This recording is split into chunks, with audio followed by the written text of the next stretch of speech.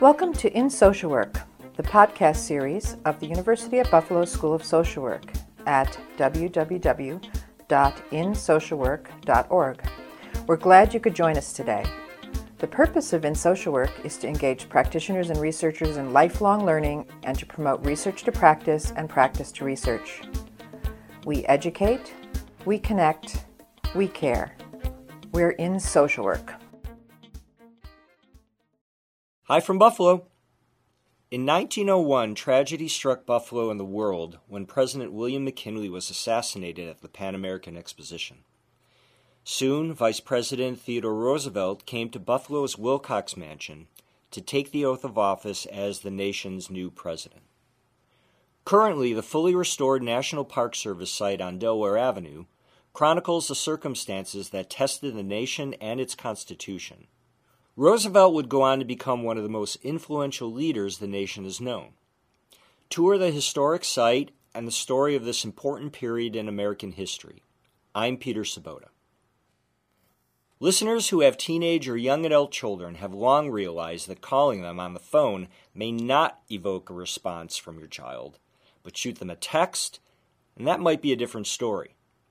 In this episode, our guest, Dr. Ande Nesmith, takes the path of least resistance and potential access by utilizing text-based crisis intervention counseling to reach and assist younger clients.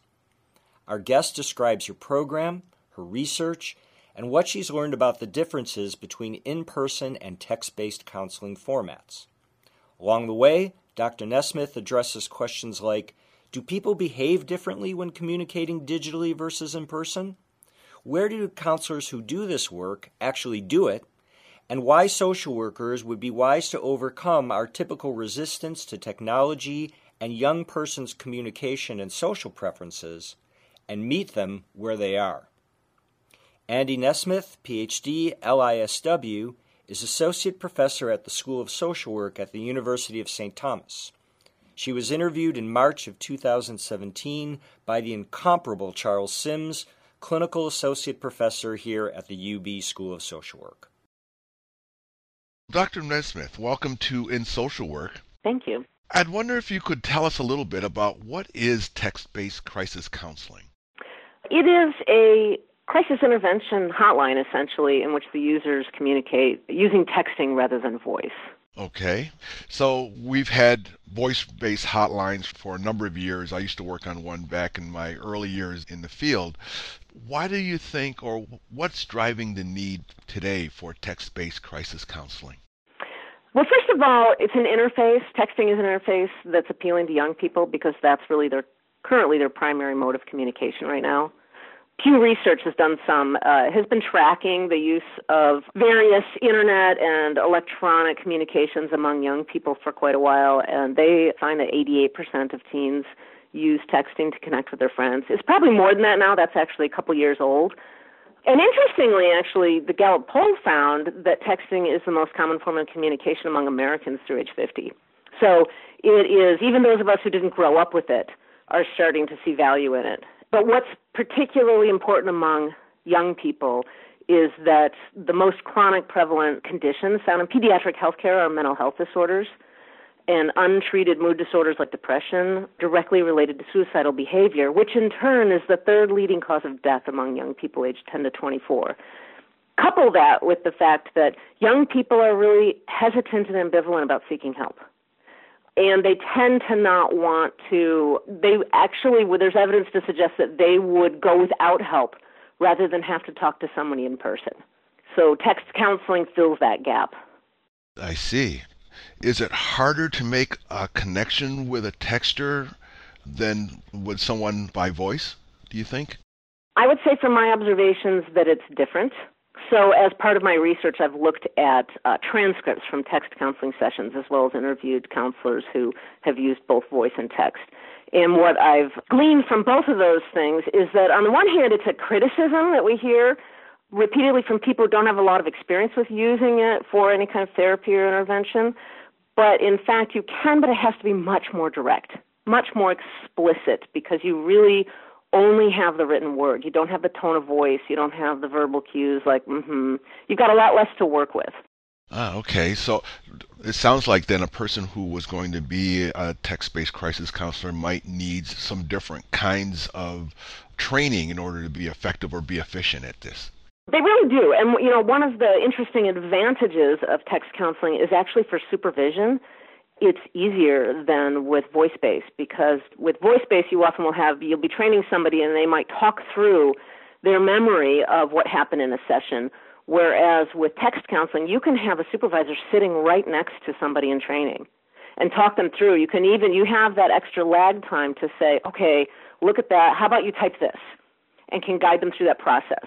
But let me just add one more thing. What happens with a new person, at least this is what the counselors have told me, is that they have a tendency to want to attach emphasis to certain words. I think we all do that to some degree when we read email or texting, but they really have to be trained out of that, because without that emphasis, we can't make that assumption unless it's explicitly stated, or else there's the risk of misunderstanding something that someone's trying to convey. Okay. So thinking about all of this, what do you think, or what would you say would be beyond the fact that most kids, or today, particularly kids today, use text as a primary or a major mode of communication? What do you think would be the biggest advantages to using text as opposed to voice work? I would say that, first of all, the number one advantage is they're getting help versus not getting help. They're reaching out in a way that they might not otherwise seek help. But there's a lot of other advantages some of them that we might not have thought about immediately on the surface. But one of them is they can get help. They can seek help no matter where they are. And in fact, when I was looking through these text transcripts, they are texting in from the school cafeteria, from work, while their parents are in the room, in the bathroom, wherever they are in that moment of crisis, they can reach out for help. But another really big area that this is not well researched, this is just something that was raised by counselors that I talked to, so I just want to add that caveat, but I think it's really worth looking into more, is this ability to potentially share more about what's going on, first of all, faster, but also if a young person is being mistreated by someone, it's easier for them to name that person, to report them, than it is when they have to actually say their names or look somebody in the eye. That makes absolute sense to me. Can we flip it around? So we've talked about some of the big advantages. What would you think are some of the biggest challenges to using a text-based format? The challenges are so there's both the piece that I already talked about where you have to be careful about how you interpret something that somebody says. The counselor also has a challenge in how they convey empathy. So they have to be very direct with their empathy. They can't use tone of voice. They can't use silence necessarily in the same way. So one of the things that I observed when I was looking at these sessions is that unlike a voice session where somebody might start with a statement and then a counselor can say, and then the caller will continue, the texter will often begin with 3 to 5 words. I'm lost. I feel like I died. I really hate my life. And then they will say nothing else. And then the counselor has to ask them a question and wait. And then they'll get another response, and then they have to wait. So they have to slowly pull it out of them one question at a time. So the counselor has to learn how to, for lack of a better term, sit on their hands and kind of wait for that response rather than looking at somebody knowing that they may be thinking or whatever. It takes a little bit of different skill or experience to be able to sit there and wait and patiently for that person to respond. That's a really good description. There's this patience that's really important, because the other thing that can happen, I saw it happen a little bit, but mostly the counselors have learned not to do this.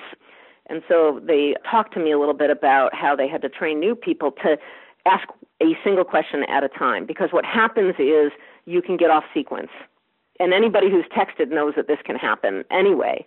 If you ask 2 questions in one, you may not know which one they're responding to, or if you ask a second question before first one has been answered, then suddenly your conversation is just no longer following a normal sequence.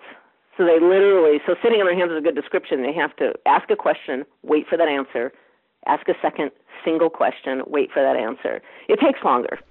Yeah, we try to do the same things with new social work students and learning how to interview, that you kind of have to learn how not to do some of the things that you've been used to doing for your entire life. Right, yeah, not the same as casual conversation. You have to do it. It's much more thoughtful and has to be done in a really purposeful way. Yes. So I've noticed you've mentioned a couple of different times studies and research, and I get the sense that you've been doing some research in this area. I was wondering if you could tell us a little bit about your research or any studies that you have done that's looked at this particular issue. Yeah, well, let me first say that I had a student, I had not heard of text counseling, and one of my graduate students had a field placement where she had done, this is a few years ago, where she did a small assignment for a class on it, and it really intrigued me. I started talking to other social service providers, other social workers about text-based counseling after reading my students' work, and I found that people, I'll say about over 35 or so, those who hadn't grown up with texting were really skeptical. And part of what they were skeptical of is they just didn't see that you could make a connection. And I thought, before we assume that that's true, I would love to actually find this out. And so I worked with a local program that already had a voice-based hotline and started a text one because they found that only, I think it was like 4% of their callers fit this younger demographic. But they knew that younger demographic needed help. So they started up in 2011 a text-based counseling program, and it's really, in the first year, it increased, the number of text sessions that were initiated increased sixfold. So what I was looking at was I wanted to find out in what ways young people use text crisis services to communicate their needs, to figure out if they gave any sort of indicators of whether or not those needs were addressed, how the counselors responded to those needs and what approaches were most useful, and also just about the communication style, what was unique to texting relative to voice. Okay, and what did you learn? I was wondering if you could talk a little bit about that, about what you learned and what some of your takeaways from that, your research was. So what I did in this particular study was I randomly selected 4 text counseling sessions per month over the course of a year. I wanted to make sure I got at least some from every month because the kinds of problems that arise are different, especially for young people. Summer, when school's not in session, different problems arise, holiday seasons. So 48 text transcripts, and I interviewed counseling supervisors who had experience with both. And some of the things that I learned is, so first of all, that it is a slower process. However, that the people who are texting in, even though they might start with a vague statement, they do get down to business pretty quickly. I found that they are multitasking all the time.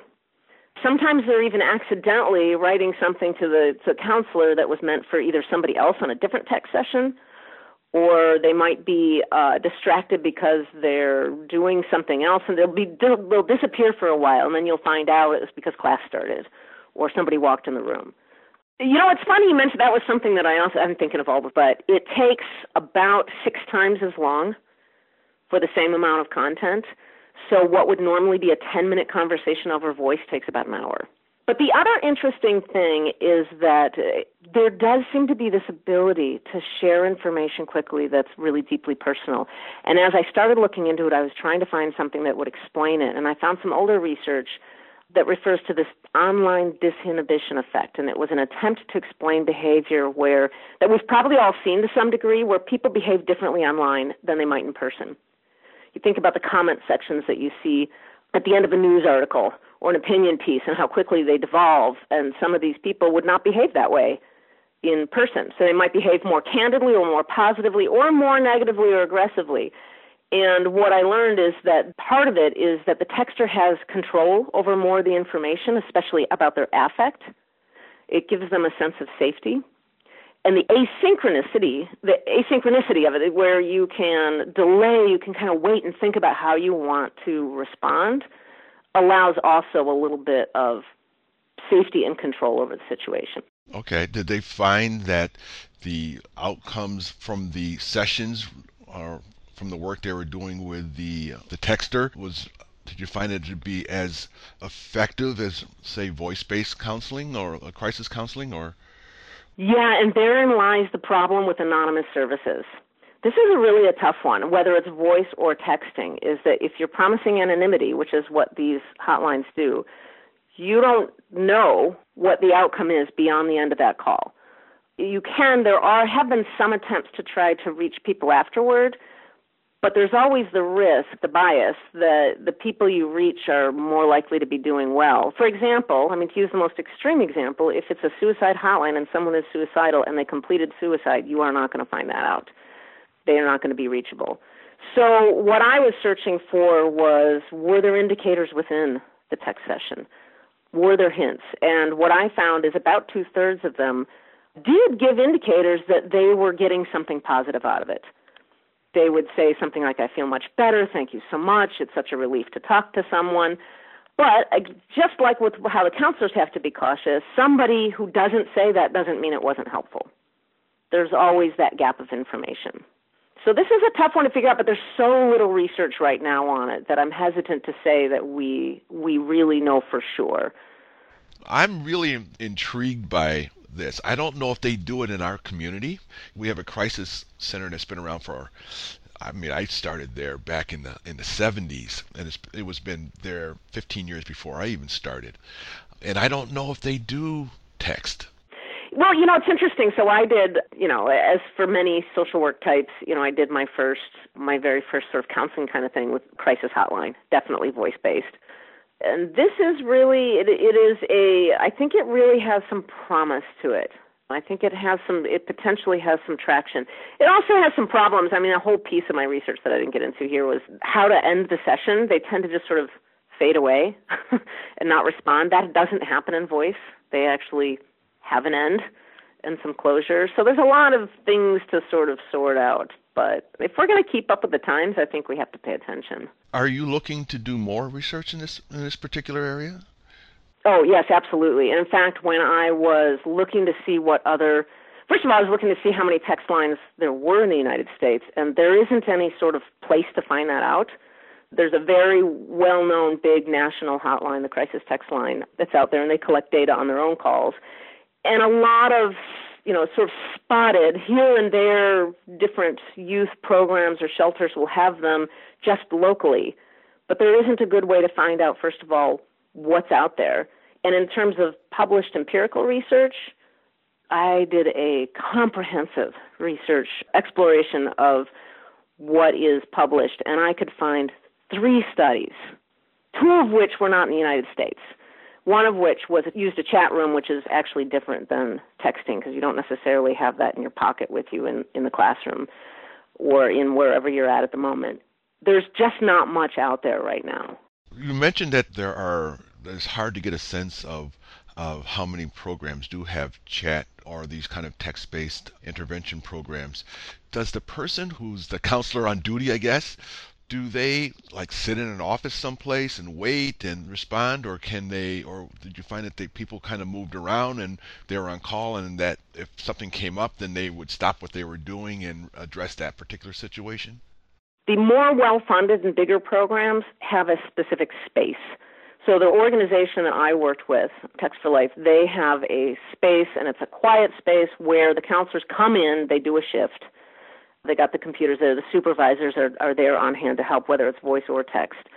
However, I've talked to people in other smaller, especially if it's a more rural organization where they don't have that kind of facility, and they have somebody where it's kind of like having, the old-fashioned pager where they have just agreed to be on call, and they're using a cell phone, often a work-based one, but they're doing it from wherever they are. So right now it kind of depends on how big of a program it is, where they're located, and what kind of funding they have. Okay. I kind of moved away from our research questions for a second because that one just came to my mind. But kind of getting back to your research question, where would you like to take your research next, do you think? I would love to, at the time I thought that 48 text sessions was a lot, and now I'm thinking there's so much more that I would like to know.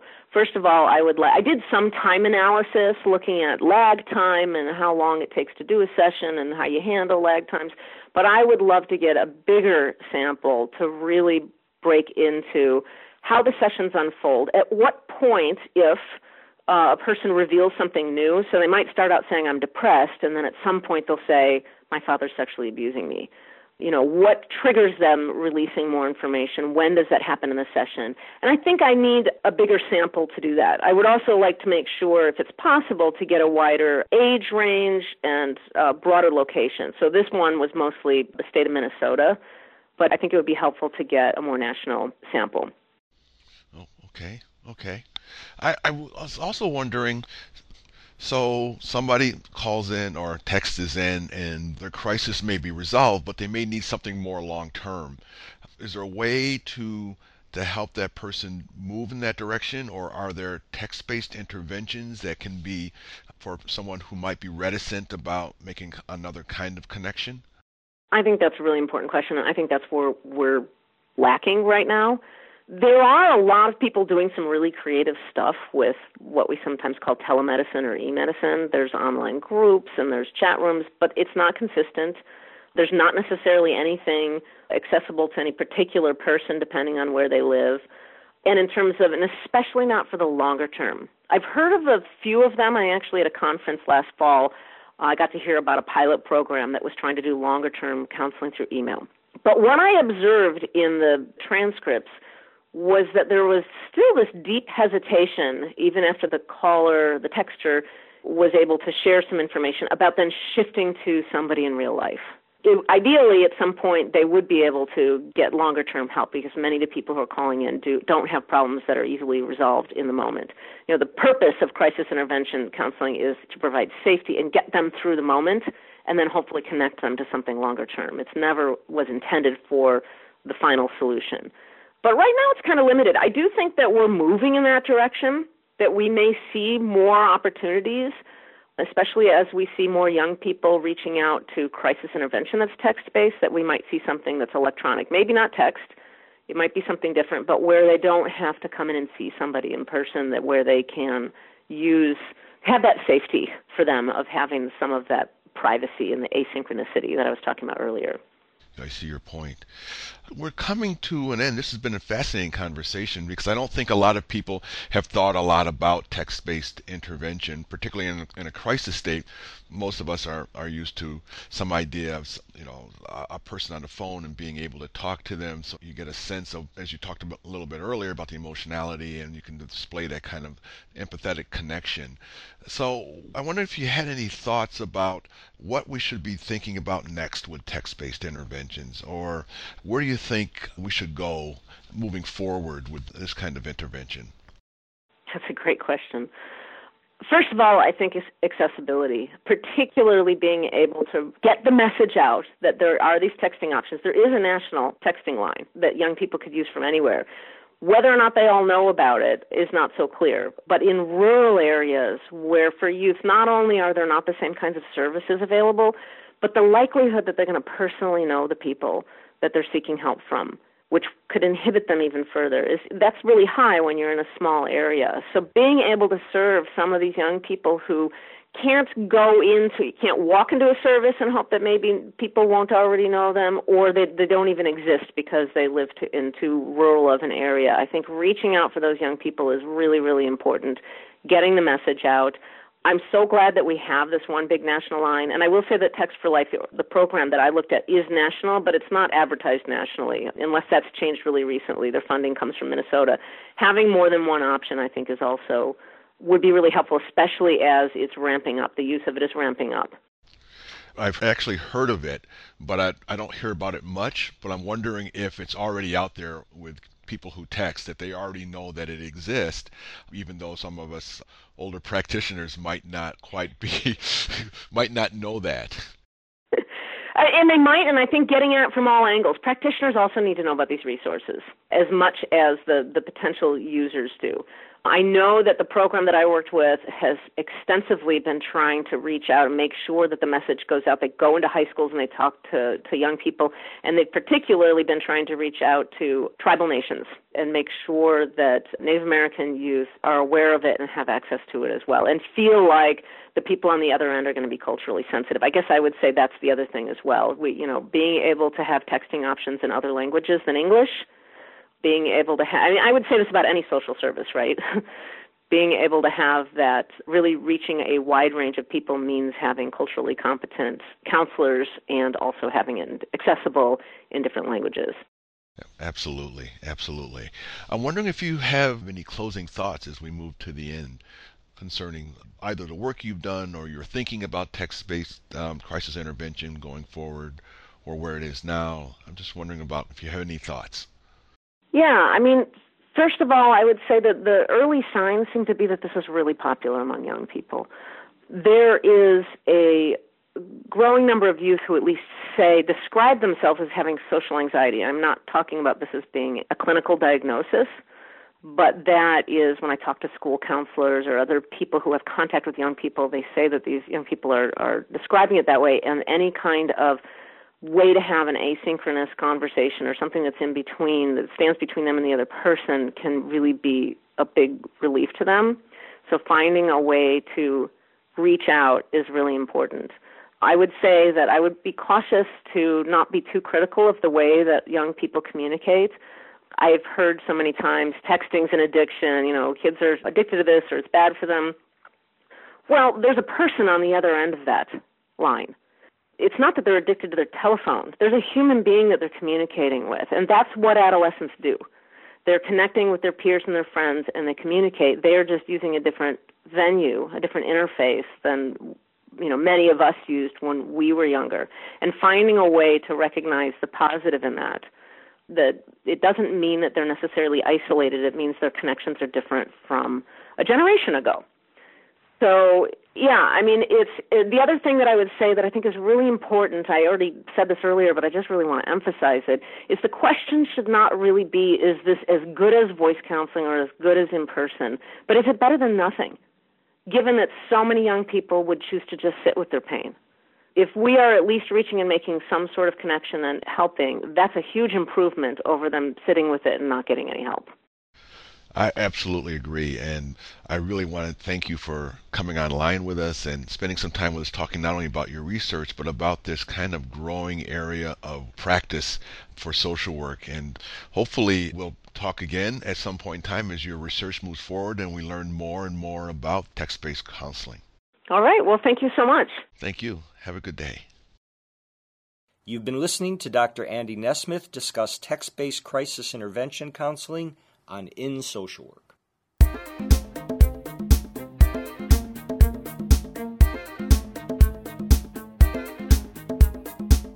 Hi, I'm Nancy Smith, Professor and Dean of the University at Buffalo School of Social Work. Thanks for listening to our podcast. We look forward to your continued support of the series.